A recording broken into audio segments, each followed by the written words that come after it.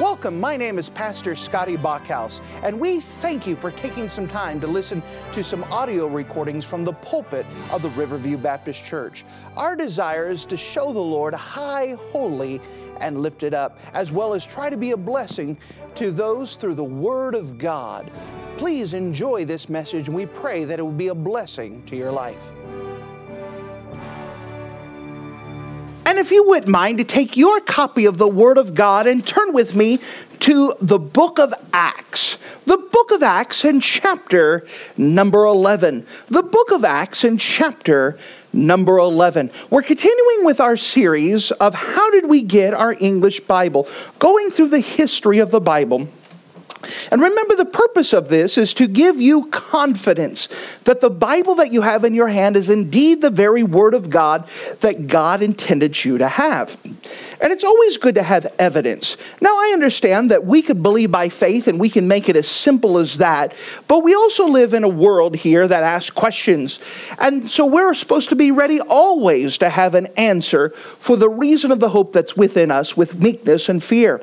And that whereas we're not expecting you to remember facts and figures, and we're not trying to give you lots of things to memorize. What we are trying to do is build up a case for you that you have confidence for yourself, that this isn't some dogma that we came up with, that we're sticking with some imaginary book, that we actually have evidence. We have history on our side, that we can look through some of these things. And again, the last 2 weeks, what we've been covering is the silent years, that a period of history where people said, well, we had just oral tradition instead of having any manuscript evidence of a Bible, and we went for the last 2 weeks that we did. So we've defined some terms. We talked about preservation. We explained some of the evidence that we had before the 400s AD, and now we're going to start adding another piece of the puzzle. What was the institution? What did God use to help preserve His Word and to make sure what lineage do we have, what line do we have that carried through this idea of the preservation of Scripture, in that to give us the Scriptures that we have in our hand. And we're going to find that today here, dealing with the headquarters of the New Testament church, which is an important doctrine that even if we weren't doing the history of the Bible, that for the idea of the history of the church and the history of the Bible, this is still knowledge that you would like to have. And so if you wouldn't mind, take your copy of the Word of God and turn with me. Serena, go get my batteries really quick. All right? And we don't need... Here, Serena, come on. Good. Technical difficulties, but good thing is that we have our scriptures, and that's where I was wanting you to look at anyways. The book of Acts, chapter number 11. The book of Acts, chapter number 11, and notice with me in verse number 26. Acts chapter 11 and verse number 26, and it said, and when he had found him, now this he that he's speaking there is Barnabas, finding Saul, who we're going to know as the Apostle Paul, when he had found him, he brought him unto Antioch.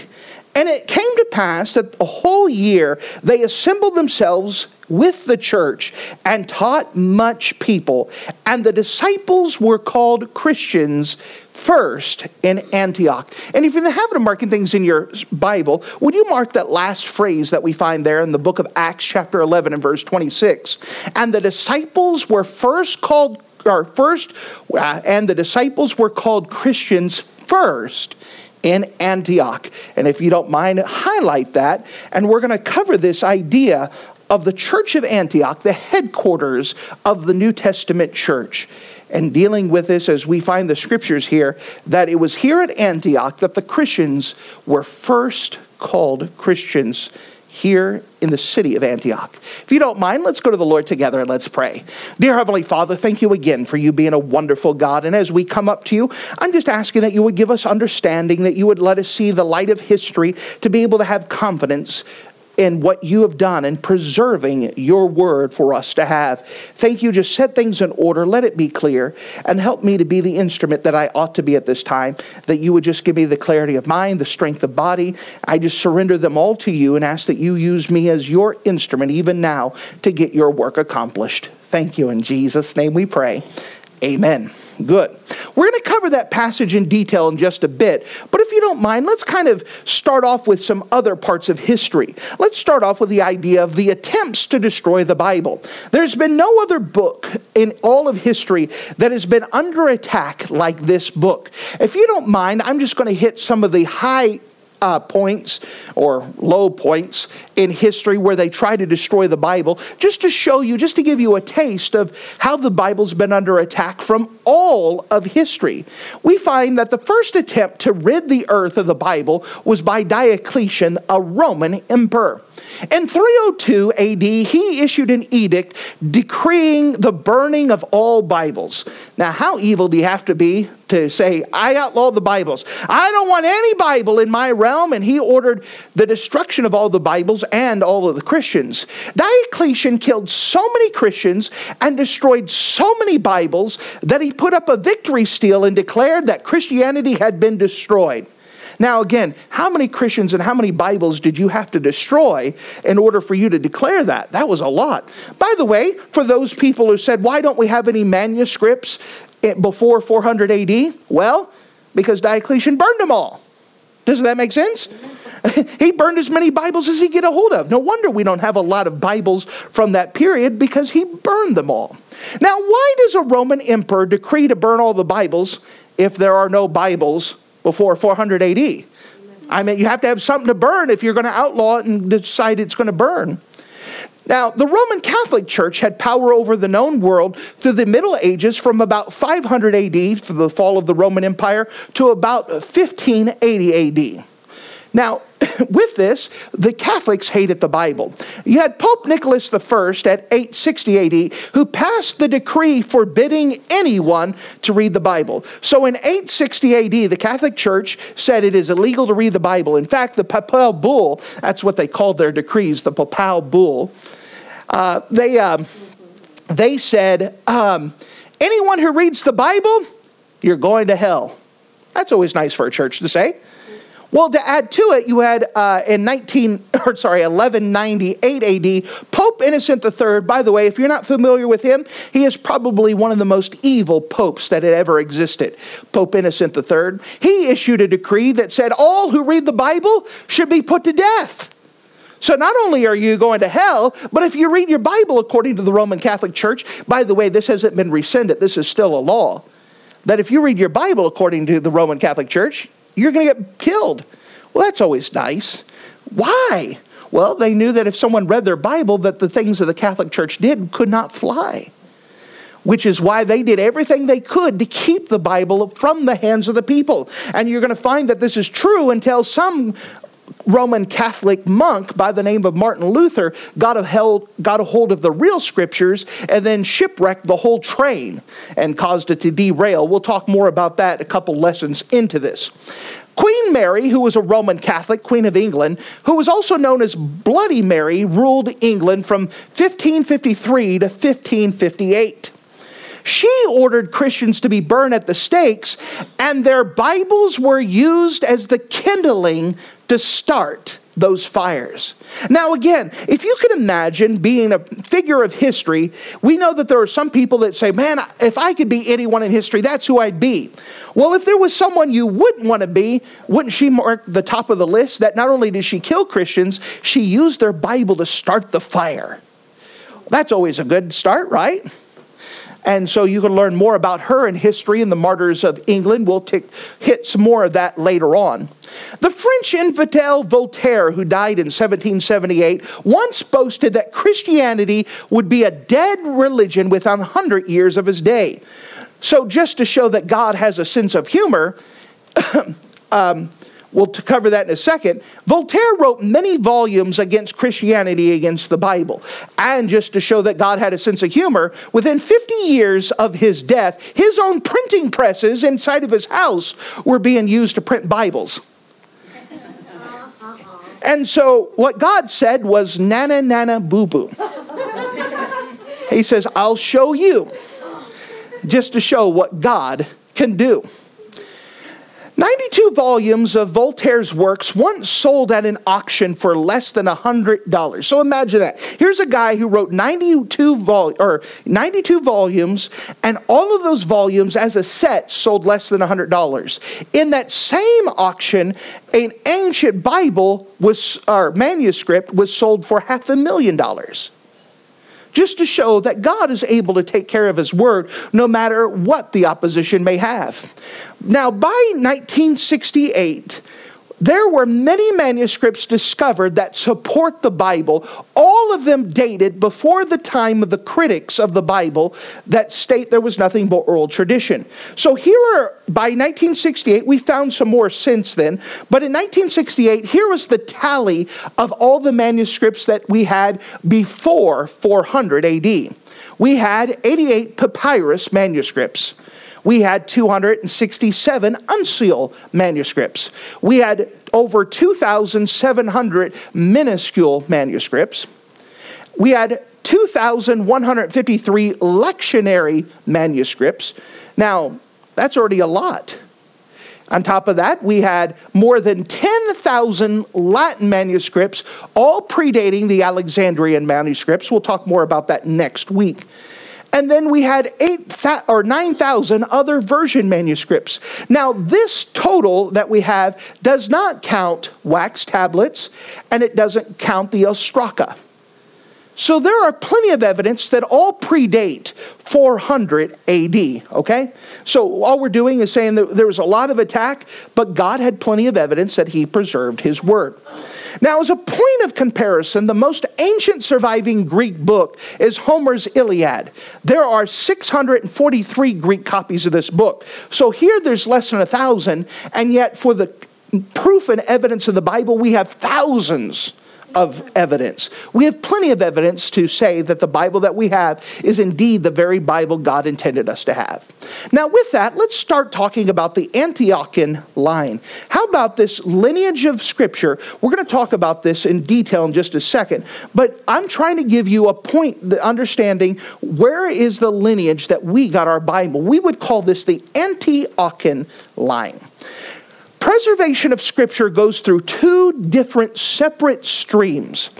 We have the first one that goes from Africa to Western Europe, basically from Alexandria to Rome. This is not the good stream. And then we have the Antiochian stream that goes from Antioch, Syria to Eastern Europe. These are two different lineages, and these two never meet. They never cross. They are continually, even to this day, a separate lineage. We have the Antiochian line and we have the Alexandrian line. We're going to talk in detail the Alexandrian line next week. This week we're concentrating on the Antiochian line. Now the Antiochian line has produced every missionary and evangelistic movement in the history of the New Testament church. Now that speaks for itself, that every missionary, every evangelistic, every revival movement has come from this lineage of Scripture. Whereas the Alexandrian line has produced no missionary or no evangelistic movement. That's pretty amazing, isn't it? In the book of 1 Peter chapter 2, the Bible says this, "Wherefore, laying aside all malice and guile and hypocrisies and envies and all evil speakings, as newborn babes desire the sincere milk of the word, that you may grow thereby." Now this passage has quite a bit into it, but notice in verse number 2, "As newborn babes desire the sincere milk of the word, that you grow thereby." How do we grow thereby? By the word of God. Now notice this, all believers are told to do two things. First, desire the milk of the word. So all Christians should desire the milk of the word and understand that it is sincere. That word sincere means genuine and true. So all Christians, as soon as they're saved, should have a desire for God's word and understand that it's true. It is God's word. 1 Timothy chapter 3, verse 14. "These things write I unto thee, hoping to come unto thee shortly. But if I tarry long, thou mayest know how thou oughtest behave in the house of God, which is the church of the living God, the pillar and ground of the truth. Now, God has intended that the church, his New Testament church, is the one that keeps God's word, keeps the truth, and keeps it preserved. That's going to be important to note. That's why we're going through the Antiochian line. The Bible says in John 17:17, sanctify them through thy truth, thy word is truth. And so we're understanding that brand new Christians, or any Christian, should desire the milk of the word. Understanding this is how we grow. And that we understand that we should see it as sincere, as genuine and true. We understand that it is the New Testament church with the responsibility of making sure that God uses to preserve his lineage, and that it is God's word that is truth, and that's what we're keeping here. God's church is going to desire God's word. That makes sense. Now, you don't have to have a theology degree. You don't have to know much about church history to find out what God's church is inside of a town. How do you find God's church? Well, if you look at the church and they have an emphasis on anything other than God's word, it's not God's church. That makes sense, doesn't it? If the church emphasizes God's word, then it's God's church. It makes it pretty simple. Do they teach the Bible? Do they emphasize the Bible? Are they opening up the Bible and teaching you? That's the idea here, that God's people should desire what does God's word say. Not what someone thinks, not their opinion, and not entertainment. They want God's word. Now, early translations from the pure Greek text were made in the Syriac in 150 AD and the Latin in 157 AD. We've talked about this a couple different sessions, but again, we're building up a case now. As pure Christianity spread across the Roman Empire, these Bibles flourished and were later staunchly defended against the inroads of perverted Christianity with its perverted Bibles. Here's a quote. The old Latin versions were used longest by the Western Christians who would not bow to the authority of Rome.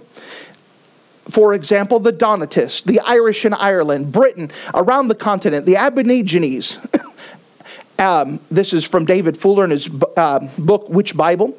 The Waldensians were among the first of the peoples of Europe to obtain a translation of the Holy Scriptures hundreds of years before the Reformation. So what this is talking about is that even though the Roman Catholic Church was dominating the world, we had pockets of people who held true to the real text, and they kept to it, and they loved the Bible, and they rejected all of the other false translations that were out there.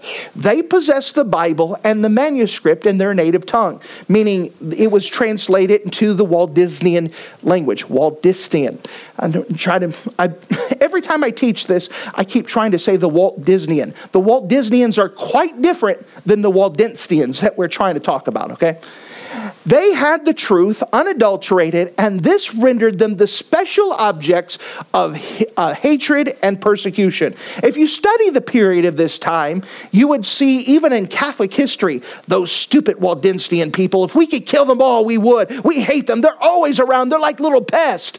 And that's the Catholic historians.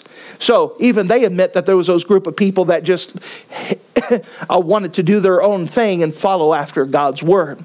Now, for 1,000 years, witnesses for the truth maintained the ancient faith in a most wonderful manner and preserved it uncorrupted through the ages of darkness. It is therefore evident that the translators in 1611 had before them 4 Bibles which had come under Waldensian influence. What do we mean by this? That here is a group of people, the Waldensians, who had kept God's word, and they had preserved it, and they had kept it. And so by the time the translators of the Authorized Version in 1611 had the opportunity to translate, they had 4 different versions that had been preserved through the Waldensian people. What were they? They were the Diodati in Italian, the Olivetan in French, the Lutheran Bible in German, and the Genevan Bible in English. So these were the 4 Bibles that were the preserved text in 4 different languages. Now, once again, this is used that we could double check our work. We translate it from Greek in the New Testament, Hebrew in the Old Testament, then we can use these other works to double check, hey, look, it's exactly what we were supposed to have. Here's a way to check our work to make sure that we got it right, that we're not just making things up. So these are 4 important Bibles of history, and all of them came from the influence of the Waldistinian people, and these are the people that were used to help preserve God's Word in the pockets throughout Europe during this time. Now, we have every reason to believe that they had access to at least 6 Waldistinian Bibles written in the old Waldistinian vernacular, meaning that of the common language of those people at that time. So they had the 4 different languages. Then they had 6 others that were written in the Waldistinian language that they could use as checks and balances. The Waldistinian people, they recognized that the old Latin, or the Latin Vulgate of the Roman Catholic Church was a corrupt text, so they rejected it. They said, there's no way we're touching that. That's garbage. It's corrupt. Don't touch that. The Codex Temporis, discovered a few years ago in a Bohemian monastery, has been proved to be a copy of an early Waldistinian version and represent the text of the early German printed Bible. This Germanic version was essentially the same as the traditional text used in Luther's translation and in the authorized King James Version. So again, we're still finding evidence of Bibles, and guess what? They don't contradict our Bible, they confirm that our Bible is true. It also contains all of the disputed passages in John's epistles and the gospel record of John. Now, remember what I told you earlier, a couple sessions ago, that all of the ancient versions, that they found every verse except for 3? Well, in the ancient one that they found in Bohemia, as well as the other ones, they have every verse in there. So we have confirmation that all of the verses are there that's supposed to be there. Now, the student of church history should be aware that the Donatists, the Aborigines, and the Waldistinians were forebears of the Anabaptist and the Baptist movement, meaning that they are part of our lineage of Baptistic people. And so, once again, our lineage goes as far back as them. So the Catholics, when they're saying, those Waldistinian people over there, they have their own Bible and they don't do what we say, they've been around before us, yeah, that's part of our lineage. And that there's always been a Baptistic people. Now that makes sense. These people never embraced a clergy laity system. We'll cover more of that next session. But the idea of laity means the common people. So the Catholics had put together an idea that we are clergy and we're smarter and more spiritual than the regular folks. Whereas the Waldistinian people said, we're just regular folks like everyone else. We're trying to read the Bible, let's go. That they have never embraced infant baptism, and these people had never embraced salvation by works. They taught opposite of that. These are the people connected with the preservation of the pure Bible text that came from Antioch through Syria and Eastern Europe and eventually through Germany and England. There has always been a people with the right Bible, and as a result of having the right Bible, guess what? They have right doctrine. That makes sense. You have the right Bible, you're going to have the right belief. The Greek New Testament was preserved in the Greek-speaking branch of Christendom even during the times of apostasy and darkness.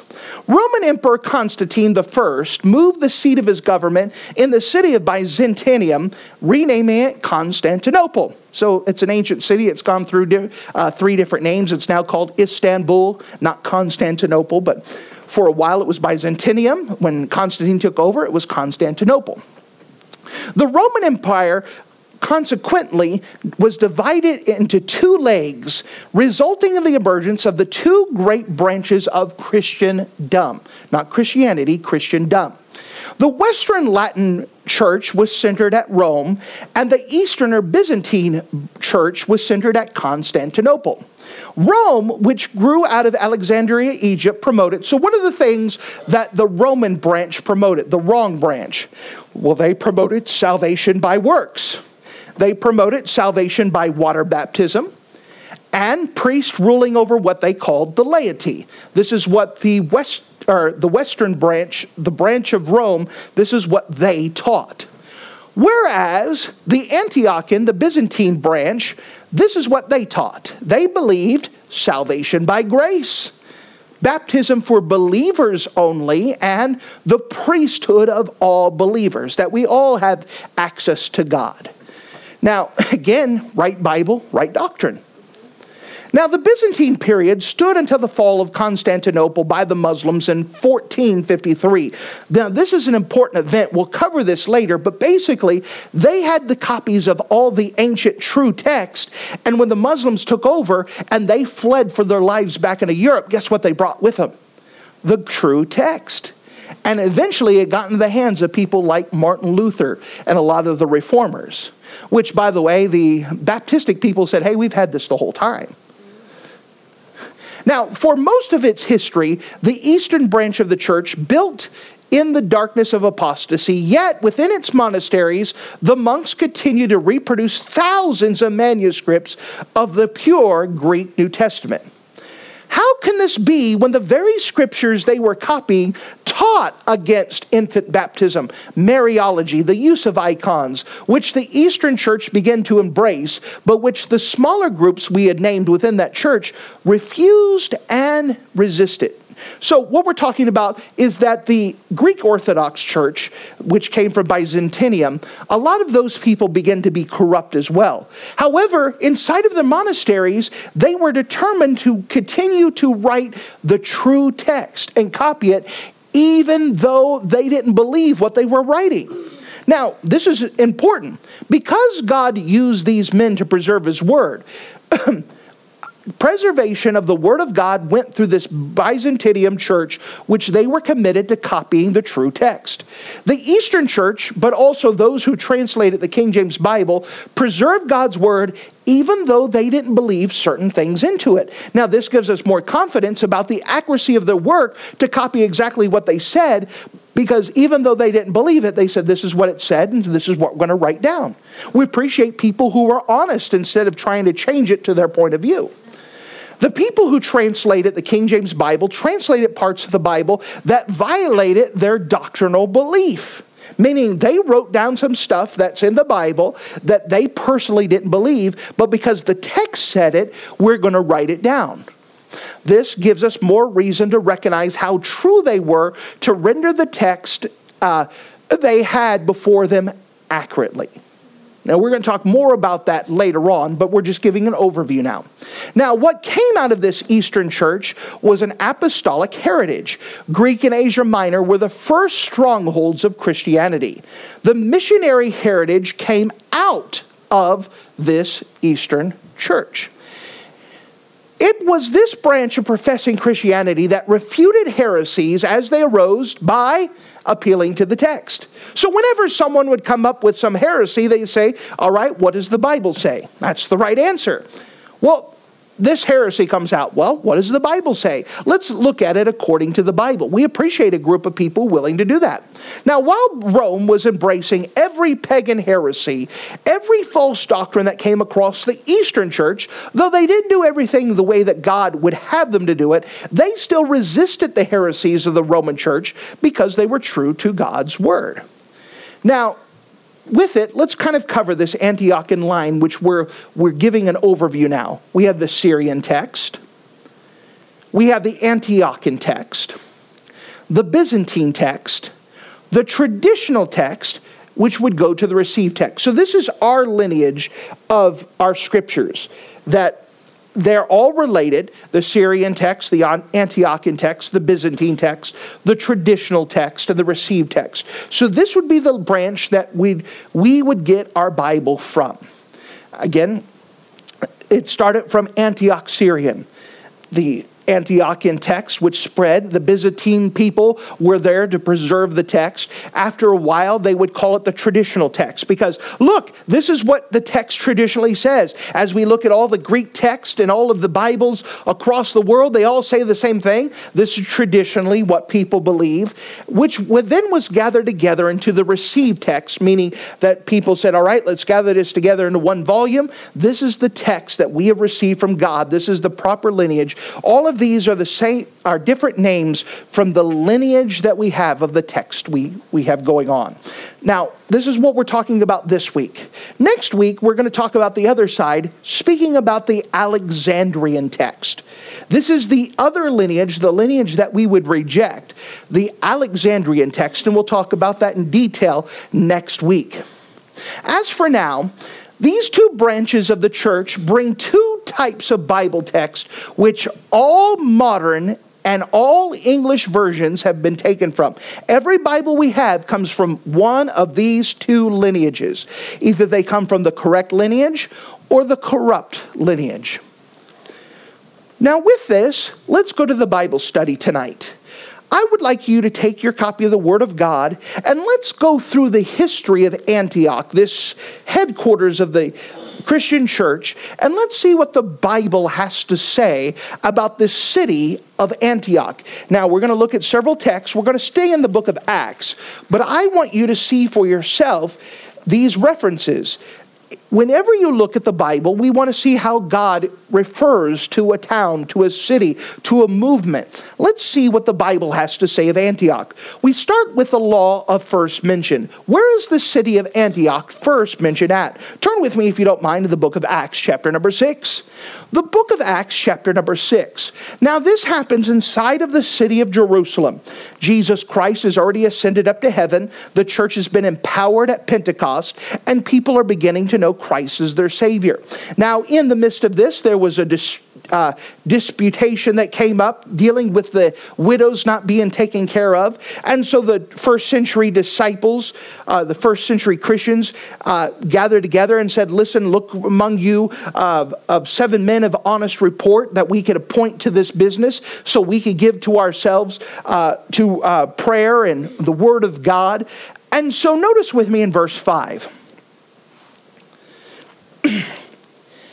And the saying pleased the whole multitude, and they chose Stephen, a man full of faith and of the Holy Ghost, and Philip of Prochorus, and of Nicanor, and Timon, and Parmenius, and Nicholas, a proselyte of Antioch.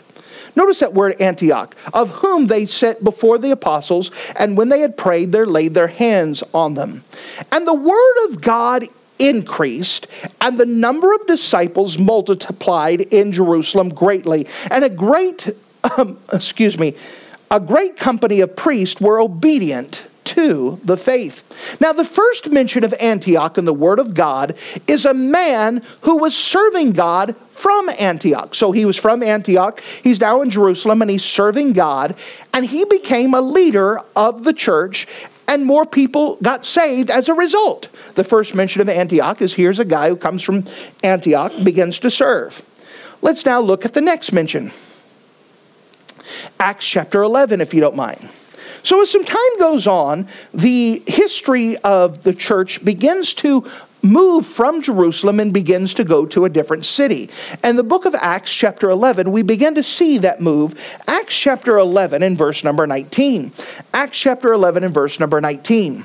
Now they which were scattered abroad upon the persecution that arose about Stephen traveled as far as Phoenicia, Cyprus, and Antioch, preaching the word to none but unto the Jews only. Now, the next mention of Antioch in the Word of God has people fleeing to Antioch and starting a church there. Remember, there was a great persecution actually led by Saul of Tarsus. And with this persecution, people began to flee from Jerusalem. But God is doing this to actually scatter the people. And as they traveled from and trying to flee from persecution, they settled in different cities. And while they were there, they would preach the Bible. And eventually, there was a church that started in the city of Antioch as a result of the persecutions that happened in Jerusalem. So the next mention we have is people fleeing Jerusalem and settling in Antioch and starting a church there. Acts 11:22. And the tidings of these things came into the ears of the church that was in Jerusalem. And they sent forth Barnabas that he should go as far as Antioch. So what happened is that as this church in Antioch began to grow, the people at the church of Jerusalem heard about it and said, man, someone needs to go check this out. See what's happening. We hear good things about Antioch and this church there. So you know what? Let's go send Barnabas. Verse 23. Who, when he came, this is Barnabas, had seen the grace of God, was glad and exhorted them all with purpose of heart that they would cleave unto the Lord. Now, the next mention of Antioch, Barnabas goes to check them out, and while he was there, guess what? He becomes their pastor. And he begins to pastor this church, and the church begins to grow. Now, as it begins to grow, Barnabas begins to say, wait a second, these people are asking some good questions, and they need someone a little bit better than me. And so the next mention of Antioch, notice with me in verse 25. Then departed Barnabas to Tarsus for to seek Saul. Now, as Barnabas in verse 24 many people were added to the Lord, many people were saved. Barnabas said, you know what? I need someone a little bit better than me. And God put in his mind Saul. He said, Saul was someone who knew the Old Testament scriptures. When I had talked to him, he was someone who was on fire for the Lord. He had been discipled by God. He knew quite a bit. You know what? I'm going to go get Saul. Now, by the way, someone said it takes more grace than I can tell to play second fiddle well.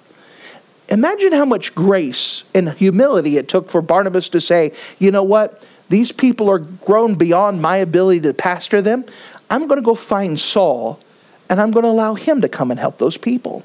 And so he goes and picks up Saul. So Barnabas goes to retrieve Saul of Tarsus, who's going to become Paul the Apostle, and Paul becomes the pastor of the church of Antioch. Now think about this. This church of Antioch is started because of persecution, but people came with the word of God. A church was started. They started to win people to the Lord. They started to grow so much that the church of Jerusalem heard about it. The church of Jerusalem sent Barnabas. Hey, Barnabas, go check out what's going there. He goes there and says, man, this is a great work. I'm going to stay. And he became the pastor and pastored those folks. As the church began to grow, he said, whoa, I need help. I need someone to do this. I need someone to help me out. So he goes, grabs Saul. And Saul comes and he begins to pastor the people, and the church grows even more. What a great heritage that it has. We're not done yet. Verse 26. And when Barnabas had found him, Saul, he brought him, Saul, to Antioch. And it came to pass that a whole year they, the church of Antioch, assembled themselves within the church and taught much people. And because of this, guess what? The disciples were called Christians first in Antioch. So the very first place where the disciples were starting to be Christ-like and the people said there's something different about them, it was not the church of Jerusalem. It was the church of Antioch. Because of the teaching of Barnabas, because of the teaching of Saul, for a whole year they pastored those folks, and those folks grew and they began to follow after God, and they started to be Christ-like, and the people said, you want to know what a true Christian looks like? You go to the church of Antioch. What a great testimony that it had, that people were first called Christians there. So Antioch was the place where the disciples were first called Christians.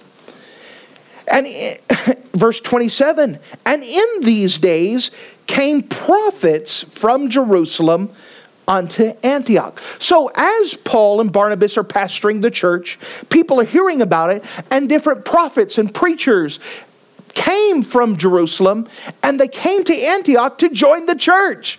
Now people are coming to Antioch, and the center of the Christian world is relocated from Jerusalem to Antioch. And from this point on in the book of Acts, the center of the Christian world branches from Antioch. Now, we're not done yet, but we can see it's now relocated. This is now where the emphasis of God's work is being done, not in Jerusalem, but in Antioch of Syria.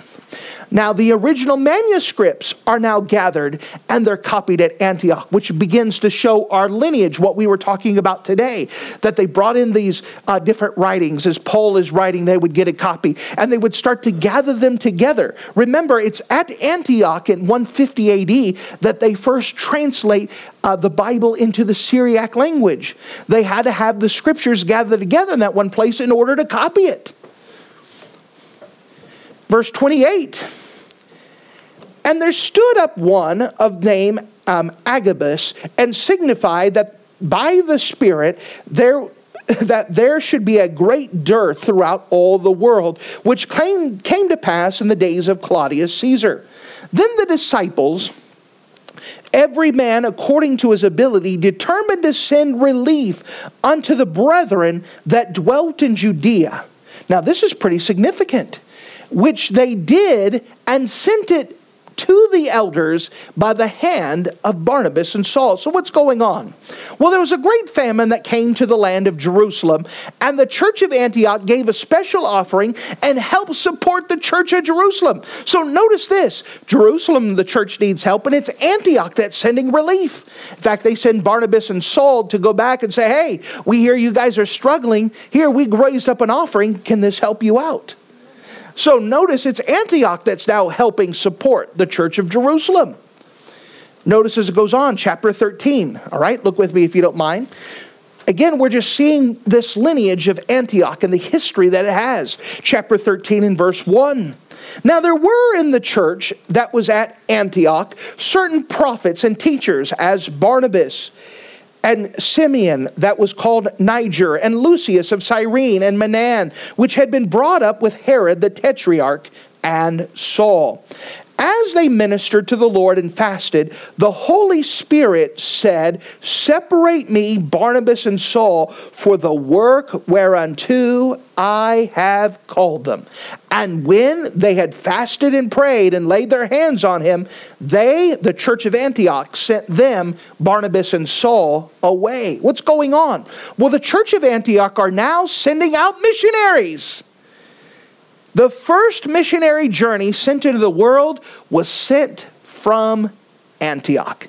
Now, once again, we're showing this lineage of where we got our Bible from, and just looking at what the Bible said, the church of Antioch is where God is working. It's how God is operating in this world. And the very first missionary journey, meaning missionaries sent on purpose, not because of persecution, not because they're fleeing, not because they're going to go join another church. The first missionary journey, meaning that you're sending out people on the purpose to win people, disciple them, and to start churches and go do it again, was sent from Antioch.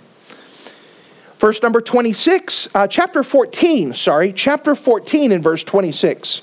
We see another mention of Antioch, chapter 14 in verse 26. And thence sailed to Antioch, meaning Barnabas and Saul, thus sailed to Antioch, from whence they had been recommended to the grace of God for the work which they fulfilled. Verse 27, and when they were come and gathered the church together, they rehearsed all that God had done with them, and how God had opened up the door of faith unto the Gentiles. And there they abode a long time with the disciples. So Paul and Barnabas come back and report to their sending church of Antioch. And they show up and said, here's what God has done. God has opened up doors. People got saved. Churches have been started. We're coming back to report. You're our sending church. You're our authority. And we're letting you know what God has done. So again, it's through the church of Antioch that the missionaries are sent back, and it's through the church of Antioch that the missionaries have submitted themselves under the authority of a local church. And it's Antioch that is doing all of this. They are the center of what God is doing in the world at this time. Notice as we go on in chapter 15, a thing came up in chapter 15 where people begin to have false doctrine. And as this false doctrine began to come to the church of Antioch, they're not buying into it. In fact, they're sending representatives to go to Jerusalem and say, hey, we have a problem with this doctrine that's coming up. Notice with me in chapter 15, verse 23. Chapter 15 and verse 23. And they, this is the church of Antioch, wrote letters by them Paul and Barnabas, after this manner, the apostles and elders and brethren send greeting unto the brethren which are the Gentiles in Antioch and Syria and Cilicia. Sorry, let me rewind. The church of Jerusalem, after this Jerusalem council, is sending a word back to Antioch about what they've decided. And they're sending it through Paul and Barnabas, who's going to go back to their home church. Verse number 24. For as much as we have heard that certain which went down from us, meaning that there were some people from the church of Jerusalem had come up to Antioch, that went up from us, have troubled you with words, subverting your souls, saying, ye must be circumcised and keep the law, to which we gave no such commandment. So these false preachers came up and said, listen, if you're truly saved, you're going to get circumcised. If you're truly saved, you're going to keep the law. And the church of Jerusalem said, hey, we didn't send them. They're not from us. You do not have to keep the law in order to be saved. Aren't you glad that someone wrote that down? You don't have to keep the law to be saved. And this is from the church of Jerusalem. And it said, verse number 25, and it seemed good unto us, being assembled with one accord, to send chosen men unto you with our beloved Barnabas and Paul, men that have hazarded their lives for the name of our Lord Jesus Christ. We have sent therefore Judas and Silas, who shall also tell you the same things by mouth. For it seemed good to the Holy Ghost and to us to lay upon you no greater burden than these necessary things, that ye abstain from meats offered to idols, and from blood, and from things strangled, and from fornication, from which if you keep yourselves, ye shall do well. Fare ye well. So that so when they were dismissed, they, Paul and Barnabas and those that traveled with them, came to Antioch, and when they had gathered the multitude together, they delivered the epistle. Now Antioch had to send representatives to the church of Jerusalem to straighten out doctrine. And they came back, and Jerusalem said, you're right, we're wrong, we're sorry, those guys shouldn't have come. Now notice with me in verse 40, we could see something else with the church of Antioch. And Paul chose Silas and departed, being recommended by the brethren unto the grace of God. Now the church of Antioch sent out missionaries again. This time they sent out two different teams. They sent Barnabas and John Mark, and they sent out Paul and Silas. Now they have more missionaries going out to go start churches, to see people come to know the Lord, to see people discipled and going on. This church of Antioch is responsible for starting and influencing other churches around the world. Now, can't you tell God's doing something with this church? And with it, as we've seen in history, they're also going to be used to preserve this lineage of scriptures. Now, can you trust someone like this that God is already using to send out missionaries and do works in the world? That it's this lineage? Don't we have confidence that this lineage is the correct lineage from the scriptures? So let's come to the conclusion. The conclusion of these two lines. Now remember, we're going to talk about the Alexandrian line in detail next week. So it's going to talk about all the bad things. This week we've talked about the good things. However, we can still draw some conclusions. We have two separate lines of Scripture. We have one that goes through Alexandria. The other one goes through Antioch. The Alexandrian line will have philosophy and religion interpreting the translation of God's Word. We'll cover that in detail next session. The Antiochian line through Syria has Christians holding fast the Word of God, with the result of missionary work and spreading the gospel through the world. We hold to the received or traditional text, which is of the Byzantine lineage based off the Syrian and Antiochian codexes. Remember, we define codexes. This is their Bibles that they put together. Everywhere these Antiochian texts have gone and influenced, you will find revival, missions, and correct doctrine. We could prove that in history. Everywhere the Alexandrian text is gone, it has turned around and destroyed faith. And we'll see that in the light of history as well. So what we're covering tonight is trying to give you confidence from the Bible and from history that we have the correct lineage of text. We're trying to build up a case and trying to build up evidence for your own edification, for your own learning, that we have the preserved line. We have the correct line. I want to use the type of Bible that has been used to have missionaries and revival. I do not want to use the lineage of Bible that has in fact destroyed people's faith. We want to have the Bible that encourages and watches God work. Thank you for listening to this audio message. This is Pastor Scotty Bachhaus, and I encourage you to take this information that you just received and make a specific decision to follow after the Lord. If you don't know Jesus Christ as your Savior, let me beg you to take the time to receive Jesus Christ for the forgiveness of your sins. If you are saved, I encourage you to make a decision in your life to help you get closer with the Lord. If there's anything specific we can do to be a blessing or to pray for you, we encourage you. Look us up on the internet at riverviewbc.com. Once again, that's riverviewbc.com. Or if you would prefer to call us, you could give us a call at area code 920-530-6308. Once again, that number is 920-530-6308. If there's anything we can do to be a blessing or an encouragement to you, please let us know. We would love to make ourselves available. Thank you.